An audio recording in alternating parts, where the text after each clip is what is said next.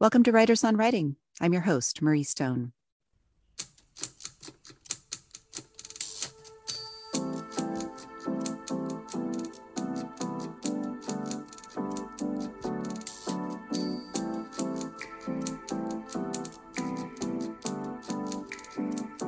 Today, I welcome back Alexis Schaken to talk about her latest novel, Elsewhere. Alexis was on the show with me in February of 2020 with her debut novel, Saint X. Today, we'll chat about some similar themes that emerge between the two books, new ways to explore the timeless topic of motherhood, insights into writing speculative fiction, and more. Before I bring Alexis on, a quick reminder that we're now offering some great perks on Patreon. We started the page to keep in better touch with you and get your feedback, as well as offer some fun writing tips and tricks. You can see all the benefits by visiting www.patreon.com/writersonwriting. Any level of support helps. If the show has boosted your writing in some way, if you've gotten some useful advice, this is an easy way to reach back out to us, and we appreciate it all. On with the show.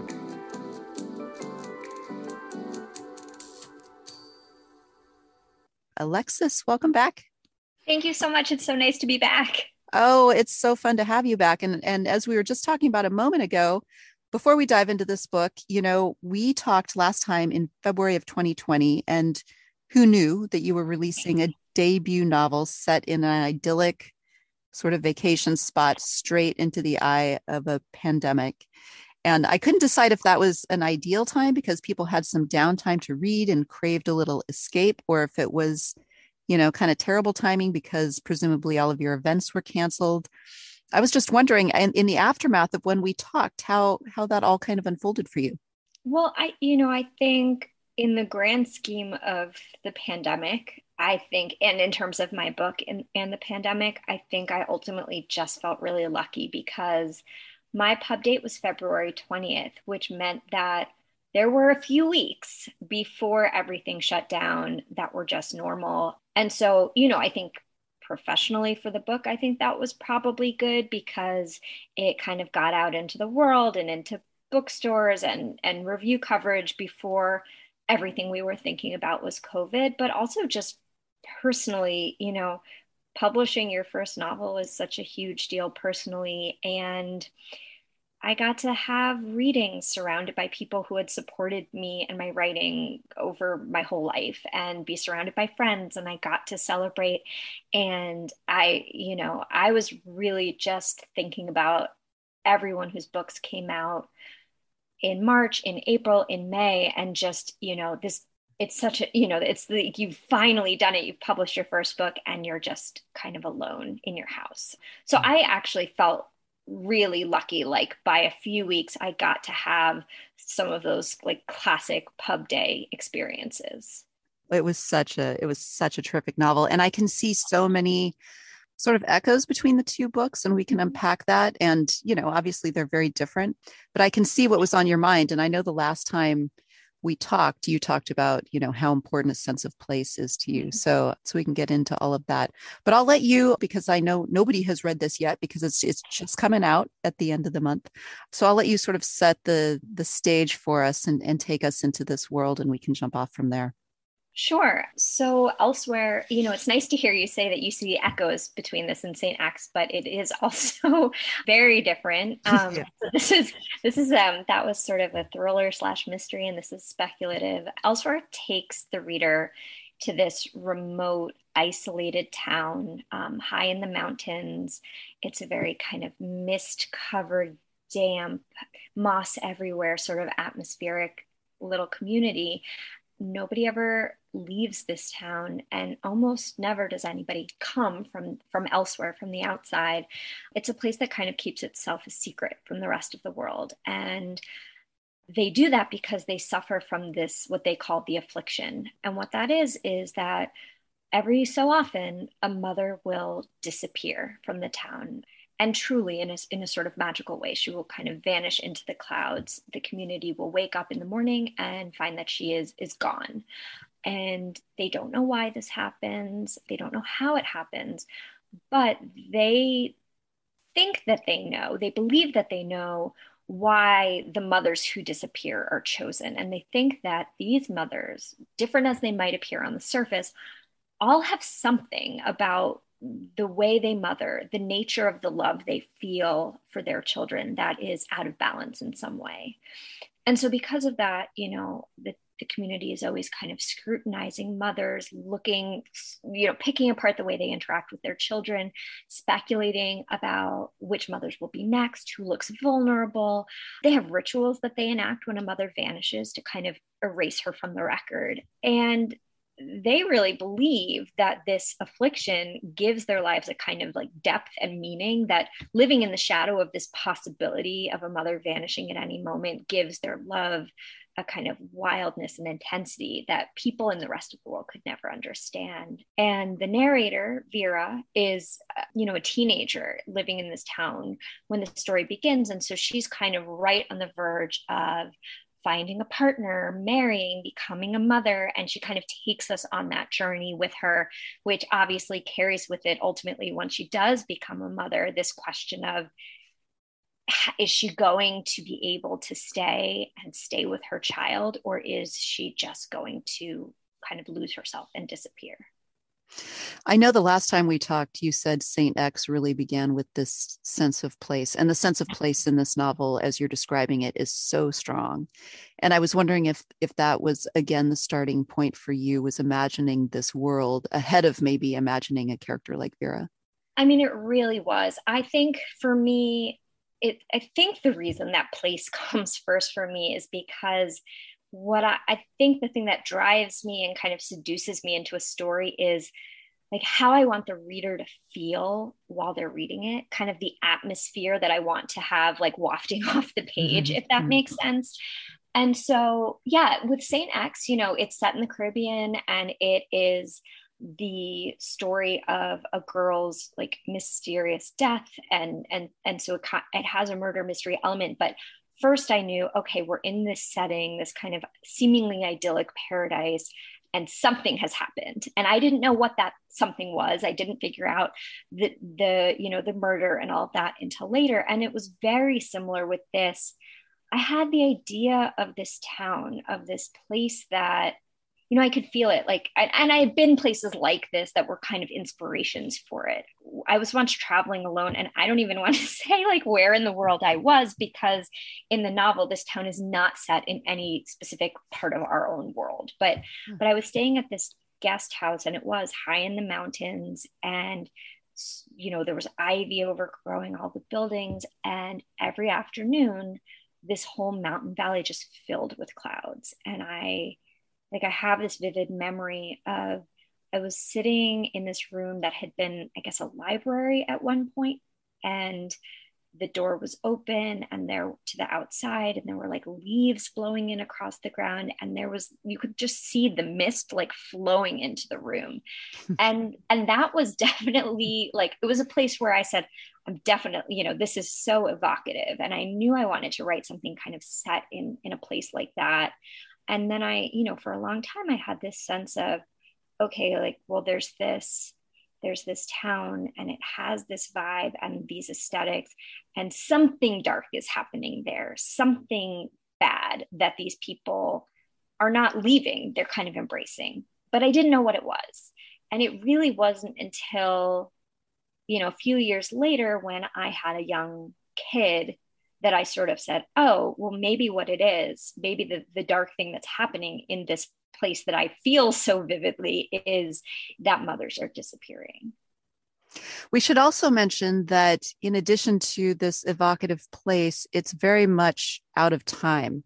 Mm-hmm. And you had to be very careful with how you set this to not give any technological clues, or, I mean, it's just very timeless, right? I mean, they eat goats, and there's like, it feels, old and otherworldly in that way, it kind of feels ancient, but maybe not, there's cameras, there's photography.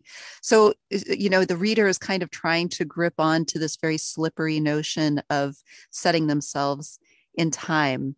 And you had to make some really specific choices, not only in the objects you chose to use, but also even in the dialogue. The word choices and language and how language changes over time and over geography had to go into your thinking as well. So talk a little bit about kind of setting the rules through words.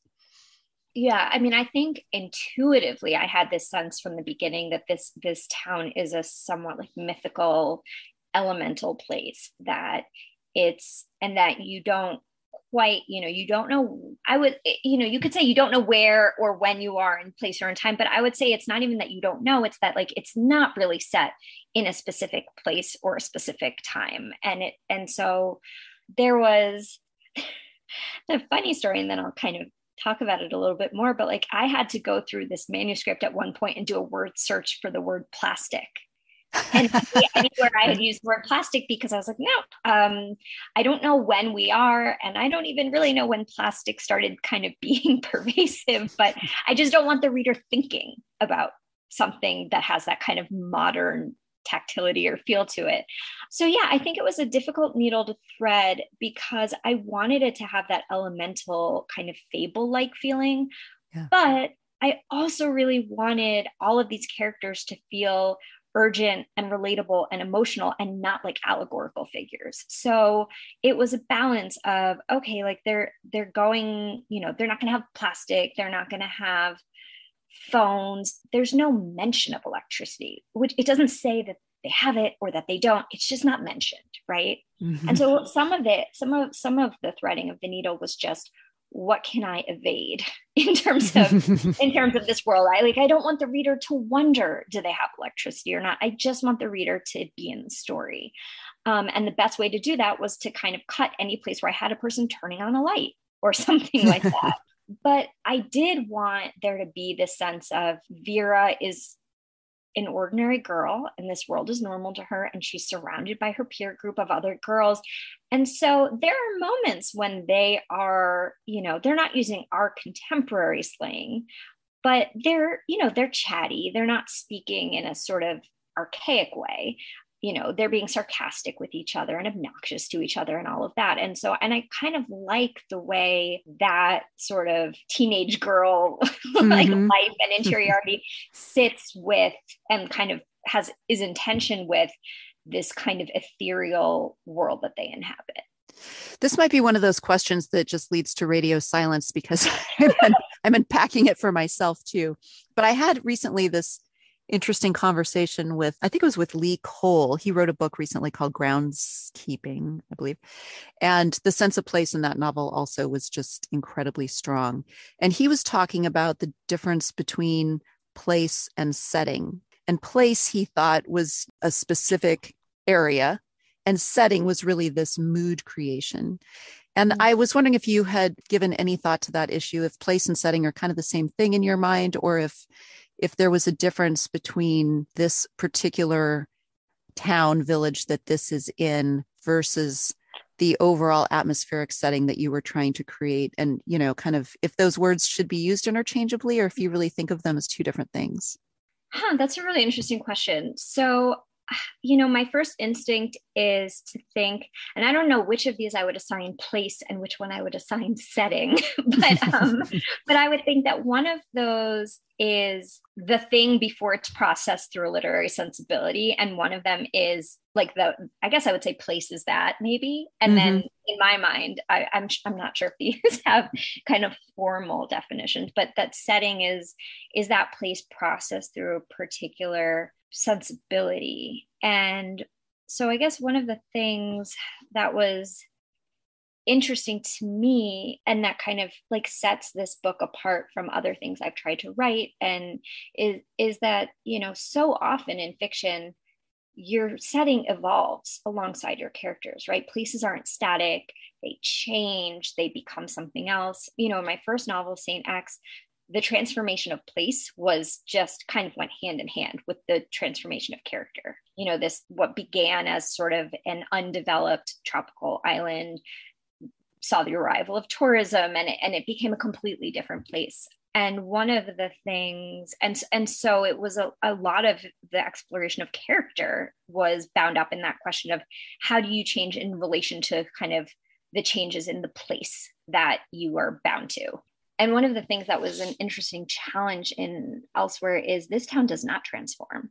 It has that sort of eternal quality, and it's cut off from time. It's cut off from evolution of, technology, of morals, of everything in the rest of the world.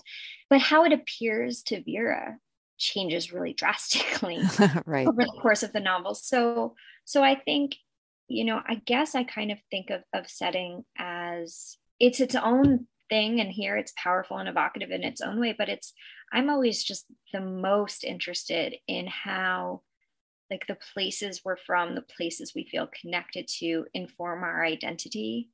And, for Vera, her relation to this very changeless place changes so much as she kind of begins to understand more about who she is, as she becomes a mother, as she kind of confronts the vulnerability of being a mother in this specific setting.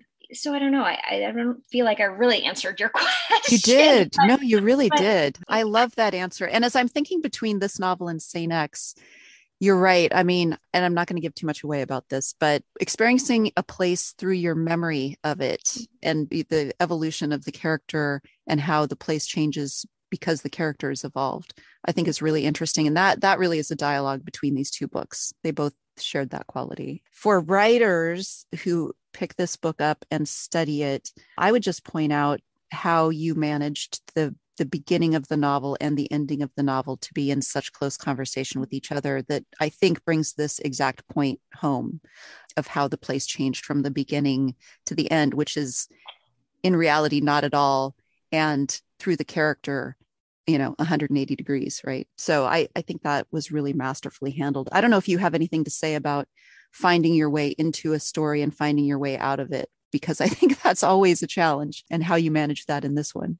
Well, it's interesting that you say finding your way in and finding your way out, which suggests logically that you find your way in first and out second. But that wasn't that wasn't my experience with this, and I don't think it's. I often have a really clear sense of where I want a story to leave the reader and to leave characters, and kind of what I want that closing emotion to be, and no idea how to start the book. So that was how this worked. I wrote the closing few pages, not at the very beginning. I had a ton of false starts that were way off base, but probably like a year and a half before I figured out where to start the story.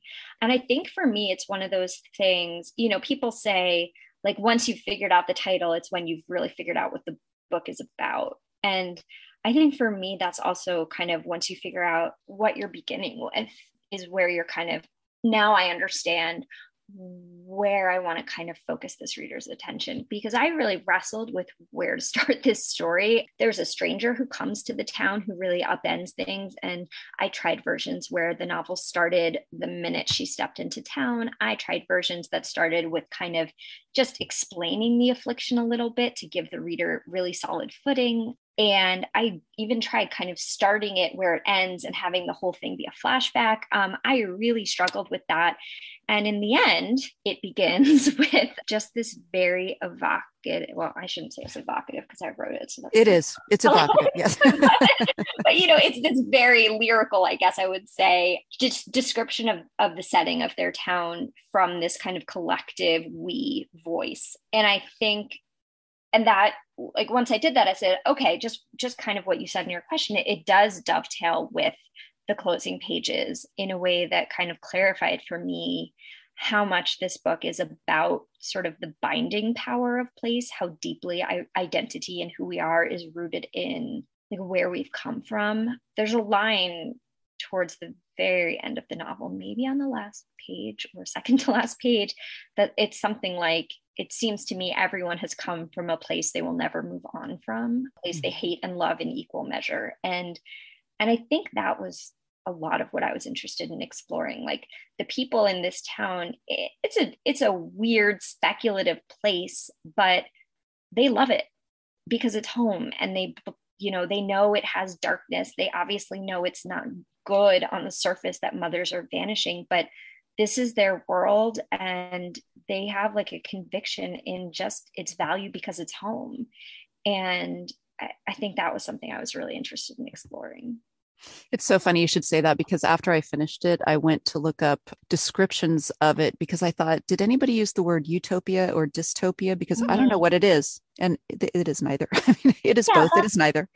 yeah, I was interested in that challenge of, I think these kind of, it fits within a genre, right? Like it's kind of folk horror, speculative novel about an enclosed community. And almost always those are places where the people kind of think they're in a utopia, but we look and we think they're in a dystopia.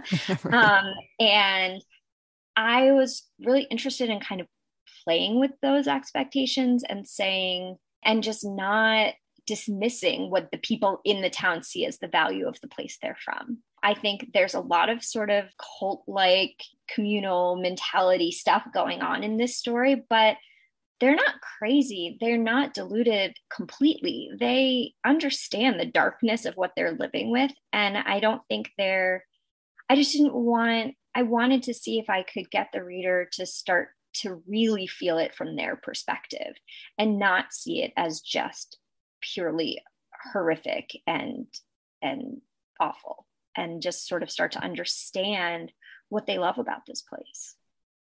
So let's unpack a little bit of how you accomplish this, the rule building of speculative fiction, because Mhm. you mentioned at the beginning, at some point, there was a version that was very didactic of, I'm just going to tell you how this whole affliction works. This is not that. So you implanted little seeds throughout to make us kind of understand how things worked. Some things weren't even really ever explained. And I don't think it gives too much away to say there is a practice these women do when they're making love to their husbands. They prick them with a hairpin and suck their blood. They And do. that's, yeah, and that's never really full. I mean, we just kind of internally feel why Mm-hmm. they do that. It's explored a little bit of why they do that, but we're made to understand it's odd, but it's universal there. And but it's not fully, the whole tradition of it isn't spelled out for us. And so Yeah. there are a lot of things like that where we kind of feel the rules, but we don't fully understand the rules. Mm-hmm. And I don't know if you can say anything about that, how you accomplished that without being didactic, how you came up with some of those rules, and if there were rules that you worked in that you had to say, it's not going to work. Well, I think as a reader, I just love the feeling that I've been kind of deposited in a world where I don't know the rules, where all of the signifiers and the objects and the traditions and everything are completely different, and I kind of have to learn that world. It's sort of how reading is like a kind of travel. And I think that it was really important to me that the reader could dive right into the plot, into the narrative, and feel a sense of momentum and not feel like, okay, before I can see what's going to happen in this world, I have to fully understand everything in this world. I have to kind of learn the world. So I really wanted to see if I could, and it took a lot of trial and error, but I wanted to structure the book in such a way that the reader understands enough of what certain rituals mean to the people in the town to follow along with the plot and the emotional arcs as they kind of slowly figure things out. And so I think there were, just thinking in terms of craft technique, there were probably like two things that helped me do that the most. The first is that Vera, who's our narrator, is narrating as if this story will be understandable to everyone who reads it.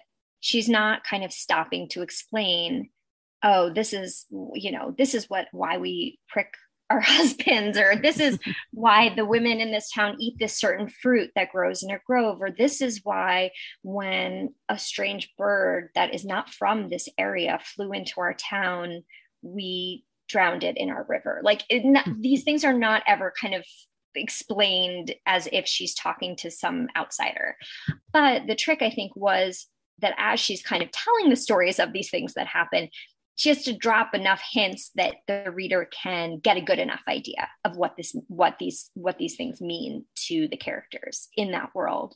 And then I think the second thing that really helped me kind of teach the reader how to live in this world without having to, like you said, be didactic was that the first big plot movement is a stranger arriving in town. somebody who comes to the town who has no knowledge of this place. And so Vera is kind of telling the story of watching this stranger move through town and get her bearings and figure out what's going on here. So you kind of learn, like you see a woman vanish from the stranger. Like Vera is telling you about watching the stranger when a woman vanished and watching the stranger sort of begin to understand what happens in this town and what the affliction is. And so that was a way of, again, kind of teaching the reader enough without being didactic and without kind of slowing down the narrative momentum.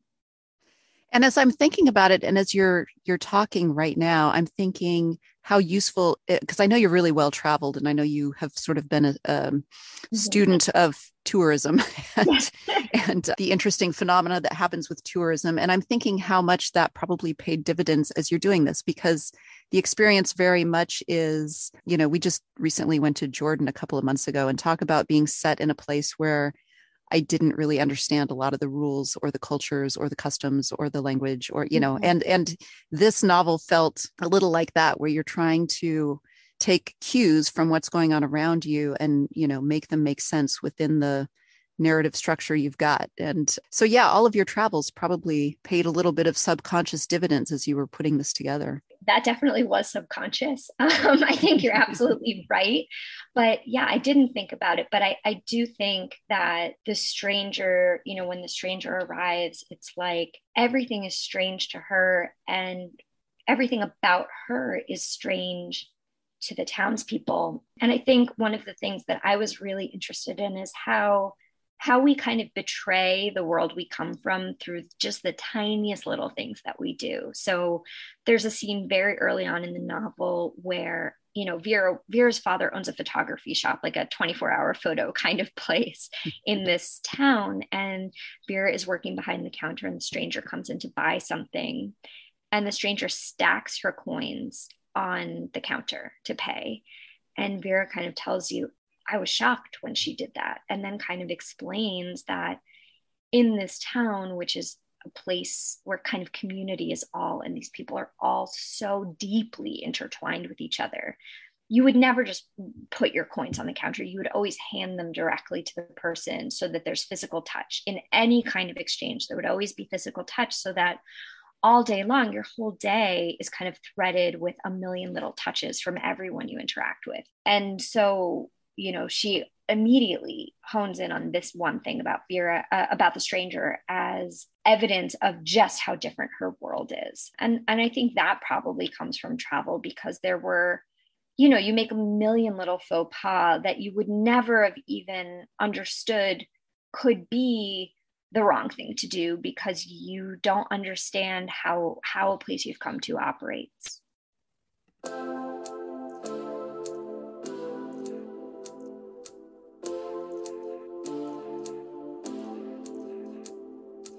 We'll be back with more from Alexis Schaken and Elsewhere in just a moment. You're listening to Writers on Writing. Another quick reminder to check out our Patreon page. If you're liking the show, if you've learned anything along the way in our over 24 years or so of thousands of episodes, if you've learned any tips or tricks that may have inched you closer to publication, whatever it is, you can support us and help us, as well as help us carry on giving you these chats with the best authors as often as possible. Visit us at www.patreon.com/writersonwriting. And in return, you'll get weekly writing tips and prompts, some other goodies. Let's get back to it with Alexis Schaken talking about Elsewhere.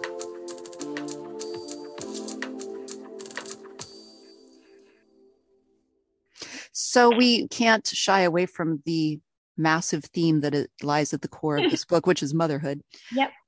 Motherhood, like falling in love, or some of these big, timeless, novelistic themes that have been explored a billion ways, are hard to find new ways into. And this totally did. And so I was wondering if, A, you felt any intimidation about how do I take this timeless topic that, we've read about before and talk about it in a new way. And B, how you found, I think you were kind of in the depths of, mothering yourself. So anyway, talk about kind of unpacking how to get at that theme in a totally new way. Yeah, I mean, I think not that, I mean, there are a ton of wonderful speculative novels about motherhood, and a lot of them that have come out recently. The School for Good Mothers, Night Bitch. I mean, there's so many right now. So this definitely does have its sort of little genre of the moment. But I think for me, writing a speculative, so I have two young kids. I have a 5-year-old, and I have, well, he's almost 5, he'll be 5 next week, but or maybe he'll be 5 when this airs.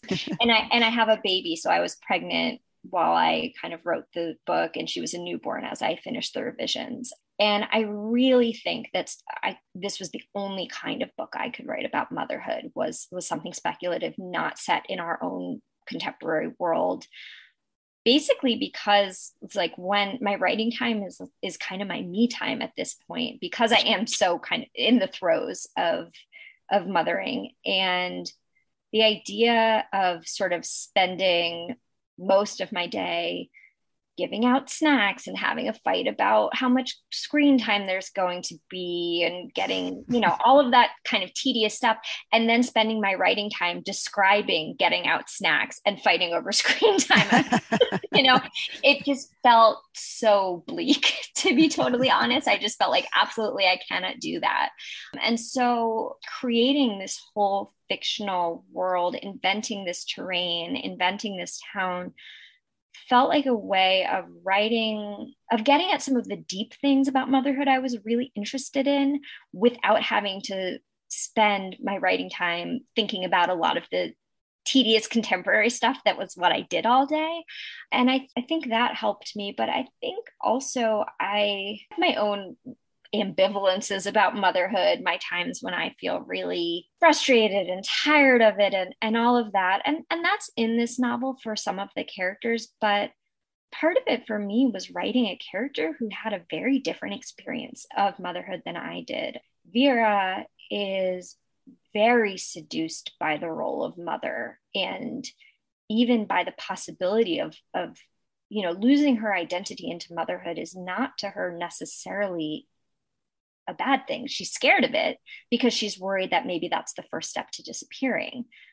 But she also kind of loves it. And so part of it for me was inventing a character who had a very different experience of motherhood. And I think that really let me just focus on questions like, how much of ourselves should we give to our children? And really kind of, I think what I really wanted to render is this mix of, and something I felt like I didn't see a lot elsewhere in the literary landscape, was this mix in motherhood of a kind of ecstasy and a sense of danger. Like, there's something really powerful about just letting this mother-child relationship be all-encompassing, and yet it's also kind of scary. Yeah, I mean, I really thought that allegorical aspect of it, of disappearing, feels so accurate to at least my experience of mothering. It really does feel like whoever you were before has vanished, and something new is set in its place, and it's both good and bad, but there's something to be mourned while everyone is telling you this is the best thing that could happen to you. And so to actually make that physical, to make the women disappear in a vapor of clouds, is perfect. I mean, it really is actually the psychological experience of it, I think, was accurate. And to have the other women judging them for what was it about her mothering that caused her, to suffer this or enjoy or whatever it is, this affliction. Yeah, it just felt so right. And I don't know if that is something you more intellectualized your way into, or emotionally, psychologically, subconsciously melded your way into.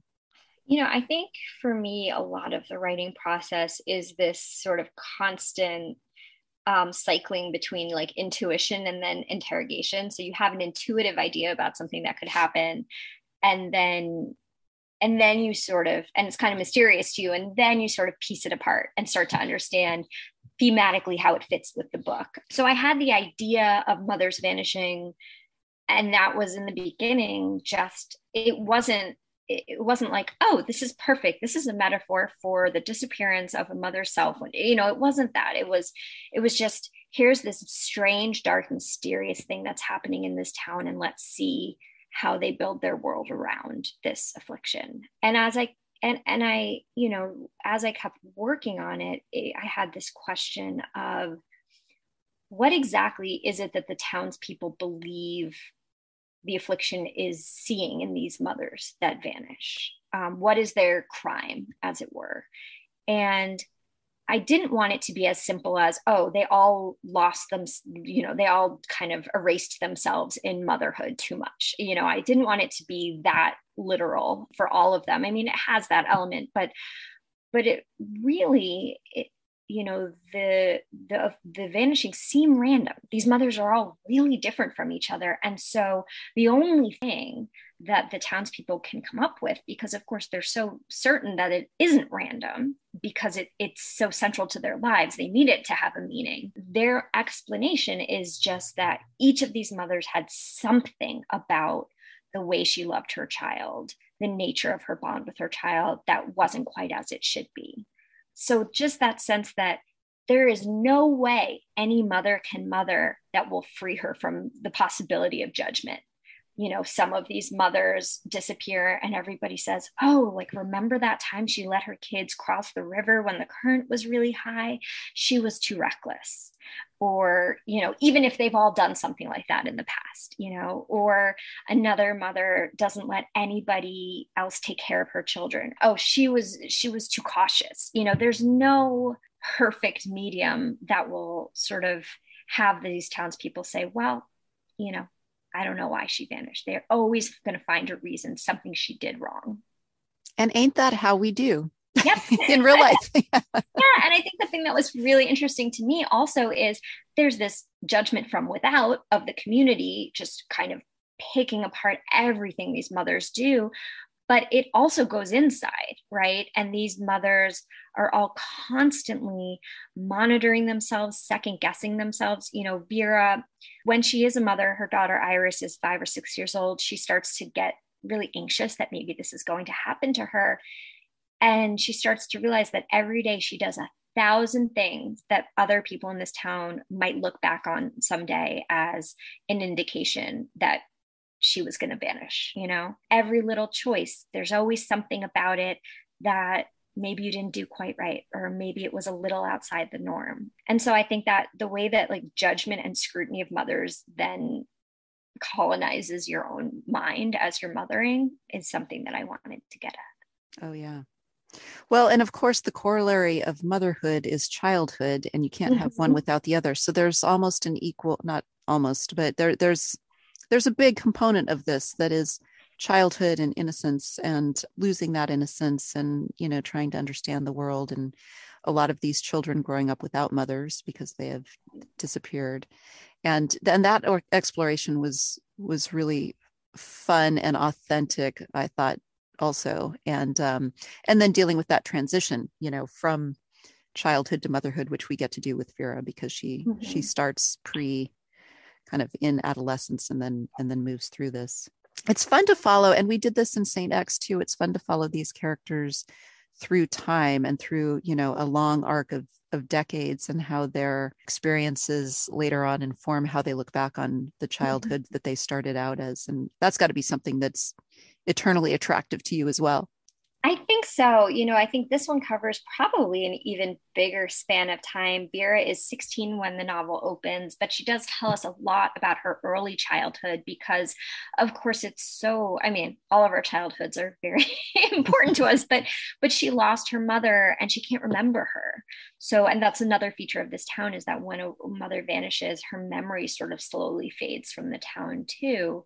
And so Vera, tells us about this early childhood and the difficulty of knowing that she had her mother for 5 or 6 years and she can't remember her. And then all the way through, she's, it doesn't say exactly, but she's probably in her 40s when the novel ends.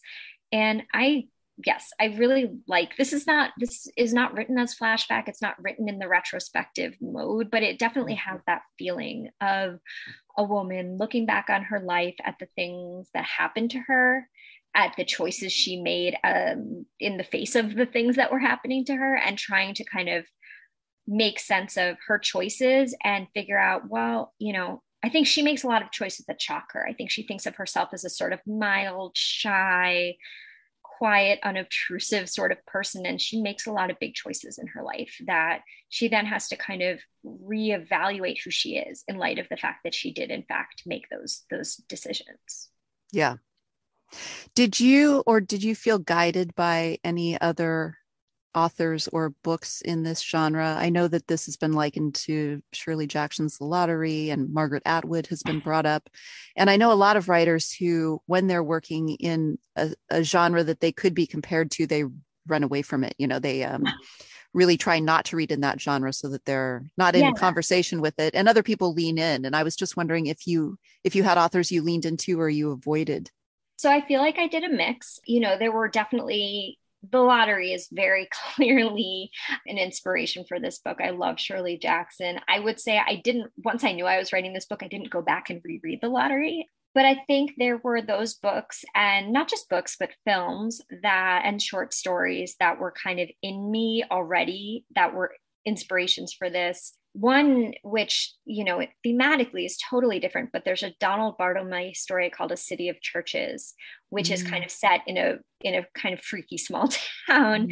And there are actually a few sort of Easter egg references to that story in the novel. And then, there's some films that just atmospherically were driving this. Big Fish has this town called Spectre in it that has a little bit of the vibe of the town and elsewhere. So there were things that were sort of already there. One thing I hadn't read was The Handmaid's Tale, which I only read after this whole book was finished, and because I just felt like, oh, it's too close, I can't look at it. And now there are things, and there are other books that I kind of knew were in this family, and so didn't read as I was writing the book, but then did read sort of once I had a draft or once it was in production, and it was really interesting to see. The Buried Giant by Ishiguro was one of those that I read sort of once I had a draft. A Luminous Republic by Andres Barba. There were like a bunch of books like that where I didn't read it while I was writing, but then when I went back and looked at it, I kind of said, oh, these are all, the overlaps between a lot of these books are a little bit uncanny, except of course they're not, because they're all trying to create these isolated sort of mythical communities. So, I think they all, just to take an example, Elsewhere has a river that runs past the town, and it plays a pretty big role in the plot. And I think I've read 3 or 4 novels as I was finishing this that were set in enclosed communities, but also had a river. And it makes so much sense, right? Because it's like one of your only connections to the outside world is this sense that there is this water and it is flowing, and it flows by this town, but it also flows by not the rest of the world, but it goes elsewhere. And they need a water source, well, just practically speaking. Right. So Saint X, I hear, is being turned into miniseries or a film? A series. Yeah, it's being filmed right now. They're in Brooklyn right now shooting, which is kind of great. It's kind of crazy. Love it. So I was wondering if that gave you sort of a cinematic view on this novel, if you know that one is headed in that direction, if it makes you see other things you're working on cinematically or, much more visually than you would if you were kind of just restricting yourself to the world of the novel. I think that that's sort of my natural inclination already is, obviously my books are very interior, so that's not cinematic necessarily, but I've always been a very visual person, a very, I care a lot about the aesthetics of the world around me. I don't know if you can hear, but right outside my window right now, it's just torrentially raining, which is kind of reminiscent of the world of this town and elsewhere. But yeah, I think that I wouldn't say that knowing that Saint X was going to be adapted changed that. I just think that I'm always very tuned into the aesthetics of setting, not necessarily of characters. I think there are very few specific physical descriptions of the characters and what they look like, because I don't know, I just never find that super important, but of the place and of the the atmosphere of the place for sure. Yeah. Let's talk about some of your minor characters because there's a big cast of minor characters. Mhm. I think there was in Saint X too. I think there was 14 point of view characters we talked about last time. I So think that's this really is sort of centered on Vera, but there are a big, the town is full of women. And so I'm wondering as a writer how you kind of manage this cast of characters, how much you know about them, how you keep track of them, if you have little mini arcs set out for their kind of minor, not minor, but their evolution alongside Vera's bigger evolution.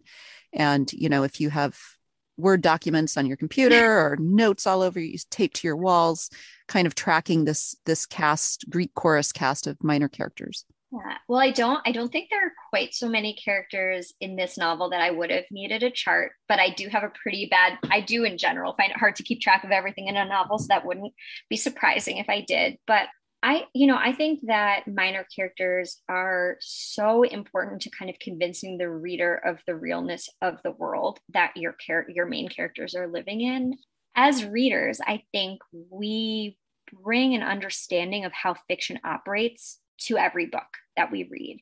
And as a writer, you can subvert those assumptions and understandings in a way that gives you a lot of sort of narrative impact. And I think one of those expectations is that when a reader is introduced to a minor character, there are certain signals that you can give a reader. This is a minor character, they will remain a minor character. Somebody who seems to just be there sort of for comic effect, or somebody who is sort of introduced by one defining detail. And every time you encounter them, it's just, oh yeah, there's so-and-so with her funny hat or whatever it is that kind of trains the reader to think, this is just somebody who's part of the backdrop and I don't need to pay too much attention to them. And I think I did it in St. X and I did it here too. And I always love kind of subverting that expectation and letting those characters have their moment, like a moment where they take center stage for a moment where they kind of say, no, you think you understand me, but actually you don't. And so there is, I'm thinking in particular with this book of a character named Sally, Mm-hmm.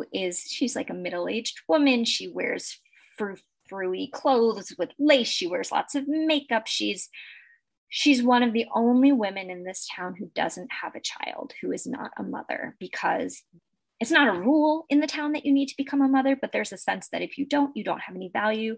And not only do you not have any value, but you're never going to truly test yourself in the way that a woman who becomes a mother does. So it's not a rule, but it's kind of a pressure that almost everyone acts upon. And Sally doesn't have a child. And so the whole town kind of thinks of her as frivolous and nosy and gossipy and annoying. And then there is a moment when the townspeople and the reader sort of understand that was all wrong. They completely Mm-hmm. misunderstood who this woman was and what she was all about. And I love those little arcs because I think they're really not fun to write because hers is not happy necessarily, but I love that sense that people you weren't paying attention to in the novel can surprise you and can assert themselves and remind you that these main characters are not the only people whose lives are complicated. There's also a subtle understanding that as women age, they Mm, also disappear. It's a different kind of disappearing, yes. and they do that too. And I thought that was really woven throughout this, very nicely. And Sally was sort of this clawback of, look at me, I'm going to wear these outrageous clothes, and you can't Right. help but notice me because I won't go quietly into the gentle night here. But I thought that was an emotional truth too that really came through here. Yeah, I mean, I think there's the sense that the young women who are having children, who have young children, who are very vulnerable to the possibility of the affliction, are at the very center of this town. And they're kind of revered, right? They're treated quite well, except for the fact that they might completely disappear and then everyone will kind of forget them. And so it's this really dark trade-off. And then the women who survive that, right? Which, and I think it does really relate to kind of how we treat women and think of women in our own world, right? They make it through, they don't vanish, so presumably they did a good job, right? But now they're not vulnerable anymore, and it's like nobody even sees them. So were there points in this where you got stuck? Because I know I talk to a lot of writers and middles just suck. I mean, a lot of people know how novels begin and they know how they end, but middles, it's easy to get bogged down. And this moved along, I mean, there were some shocks in the middle, but I was wondering if there were points in here where you got stuck and how you got yourself out of it. I think that for me, the getting stuck was less about kind of the actual middle of the book, like the middle 100 pages or whatever, but the middle of figuring out the story sort of chronologically in my writing process. Mm, mm, So we always hear this distinction. Some people are planners and some people are pantsers. Like some people know the whole story before they set out, and some people discover it as they go along. And I'm definitely a planner. And I need to at least think I know what all the big inflection points are and what's big picture going to happen to the characters before I start writing. And I thought I knew that with this book. And for 2 years, I was writing thinking I knew that. But I also kind of knew the whole thing didn't really seem to be working. mm. And then it was really early on in lockdown. And I was home all day long with the 2.5-year-old and trying to write, and everything was crazy. And one night I said, you know what? Like these two writers I really like are doing a virtual event. I'm just going to listen to it. And they were both talking about how they were constitutionally planners, but have learned not to be and have learned to just let go a little bit more. And I remember literally the next morning I sat down to write and I said, okay, what would happen if I had just written what I've written so far, but I had no idea what I think is going to, I had no idea of this idea I have for where it's going. Where would it be going if I just looked at what I've actually written so far?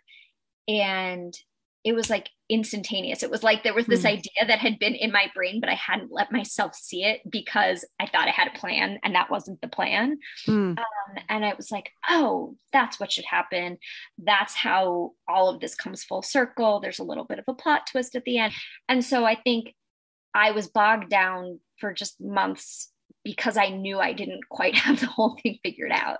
And then once I did, I wrote the first draft a lot, pretty quickly from there. That's good advice. To listen to podcasts and go to events because you never know what you're going to get from them. Well, I have talked to a lot of authors who allow themselves some freedom of movement in the middle. If the detour takes them off track, they let themselves, frolic a little bit. Mm-hmm. But I do really like this of being able to let go of preconceptions and let the characters drive drive the action. Because if you've done your character work and you bring somebody as fully to life as Vera's brought to life, she inherently is sort of a different psychological person. She's going to make her own decisions that you wouldn't necessarily make. So I love that. I love that. And I'm sure we now can't give away what it was, but no, I can't. I know. I feel like it's a hard book to talk about because there are choices that she makes, and in some cases not that far in, that I feel like are spoilers. So anyway, yeah. That doesn't mean we're talking in too, excessively vague terms about it. But no, but the lessons endure, even if we can't talk specifics. Tell me a little bit about working with Celadon Books. Both of these books were published by Celadon. And, for new writers, and especially writers of second novels usually make writers weep. They're the speed bump to get over. And once you've done it, it's probably smooth sailing from here on out. I hope. I hope so. Would that be great? But yeah, so you've worked with them on both books. And I don't know if you have observations about, finding agent, finding the right publisher, all of that, working with them that might be useful for people to hear. Yeah, I mean, I think so. When I sold Saint X, it was a 2-book contract. So it was always going to be Saint X and something else. And the contract said nothing about what that something else needed to be. And I basically just feel incredibly lucky because my editor, Deb Futter, I think, at some point she asked me for a few sentences of what this book was going to be about. And the sentences that I gave her made it very clear that it was going to be a total departure from the first novel. And she just kind of said, okay. And I wrote it. And for a few years, I really just wrote it in privacy and in quiet and in my own, it was just in my hands. And they really, the whole team there really just kind of embraced this novel. And often I just think that's the fear, right? Is that if you're writing something that's somewhat of a different genre, that's not necessarily the exact same readership, that's a problem. And I just basically feel really lucky that I landed somewhere that was just open to saying, okay, do we like the book? Yeah. Not, oh, how are we going to, market this, but just, do we like this book? So yeah, that was kind of my trajectory. Well, and it's nice that you don't get pigeonholed into one section of the bookstore, right? That Yeah. when you write the next book, people be like, I don't know what's coming. Could be. And hopefully they'd just be in the fiction section, Is there advice you give? I know you have an MFA, and I don't know if you feel like that was really instrumental in your success, or if there are other observations or things you've learned along the way from professors or other writers that have really sustained you. I think my MFA was really helpful just in the time that it gave me to write and the community of, people who, a few people I still exchange work with and all of that. But I was writing very much like social realist short fiction in grad school. If you had told me when I was getting my MFA that I was going to publish a sort of a murder mystery thriller and a speculative novel, I would have just been shocked. And I think it took me a while to open out what I was writing and just be less. I guess my advice would just be to not be too sure too soon that the kinds of things you write, and to be open to the possibility that there are genres you haven't tried, structural innovations or experimentations you haven't tried yet that might really work for you and your voice or the themes that fascinate you. Because I think it really took me a long time to figure out the kinds of stories I wanted to tell. And, this book is really different from the one before. And the thing I'm starting to work on now is really different from both of those. They have enduring preoccupations and themes that I'm always interested in, but just an openness, I guess, would be my best advice. Do you think the attraction or the tendency you had to write social realism in your MFA program was a result of pressure that you received from the program? No. Okay. No, I don't think so. I think it was totally a sense, like an inner sense, because there were people doing all kinds of things. I mean, most of it, well, there was a lot of social realism, but there was all kinds of other things too. And I do think MFA programs, now many of them are sort of even more open to genre and to all kinds of things like that. But I think it was not necessarily an internal pressure from myself, but just a sense of, I thought I knew what kind of thing I was going to be writing. And I thought it was going to be, small family dramas about people who had grown up as I had grown up or something like that. And so I think the other, corollary of that is I think for me personally, and I don't think this is sort of a generally applicable advice, but I think my own writing got a lot better when I stopped writing people who were sort of based on people I knew or based on me. So I don't think that's universal advice, but for me personally, it kind of opened me up to different stories. It's funny because it sounds like your experience in planning this novel and planning your own career was sort of on the same trajectory, right? You allowed yourself permission to look up and say, what if everything that's come before this, she just makes a different move and goes over here? Must be something in there psychologically, but I'll get off my psychiatry couch. So we can follow you. You've got a website, yes? Yeah. And Twitter and Instagram and all that good stuff. And I assume are you going to do both physical and virtual events for the book where people can follow you? I am going to be doing a virtual event with Claire Beams, Book Passage, and a bunch of other West Coast stores on, I believe, June 29th. And then I'm going to do, I think, an in-person at Booksmith in July. Cool. And a few virtual events too. Fantastic. So people should probably check out your website. I assume they'll be listed Yeah, up there where we can find you. Good, good, absolutely. good, good. Well, this was a pleasure. Elsewhere is out June 28th, I believe. June Yep. 28th. Yeah. Published by Celadon. And Alexis, this is always a pleasure. I can't wait for the next one. Thank you so much. It was really fun talking to you.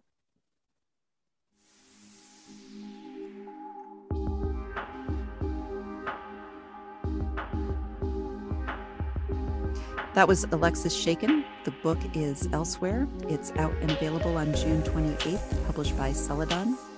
Coming up in future episodes is Eric Nguyen and Things We Lost to the Water. In addition to our Patreon page, you can also visit our websites. Barbara's is penonfire.com or barbarademarcobarrett.com. Mine is mariestone.com, MARRIE stone.com. You can always subscribe to the podcast on Apple, Amazon, Spotify, and Stitcher. As always, our fantastic music and sound design was provided by Travis Barrett. You can find him at travis.mykajabi.com. That's mykajabi.com. That's all the time we have for today. We will be right back here with you next week. So until next time, thanks so much for joining me. Have a great day.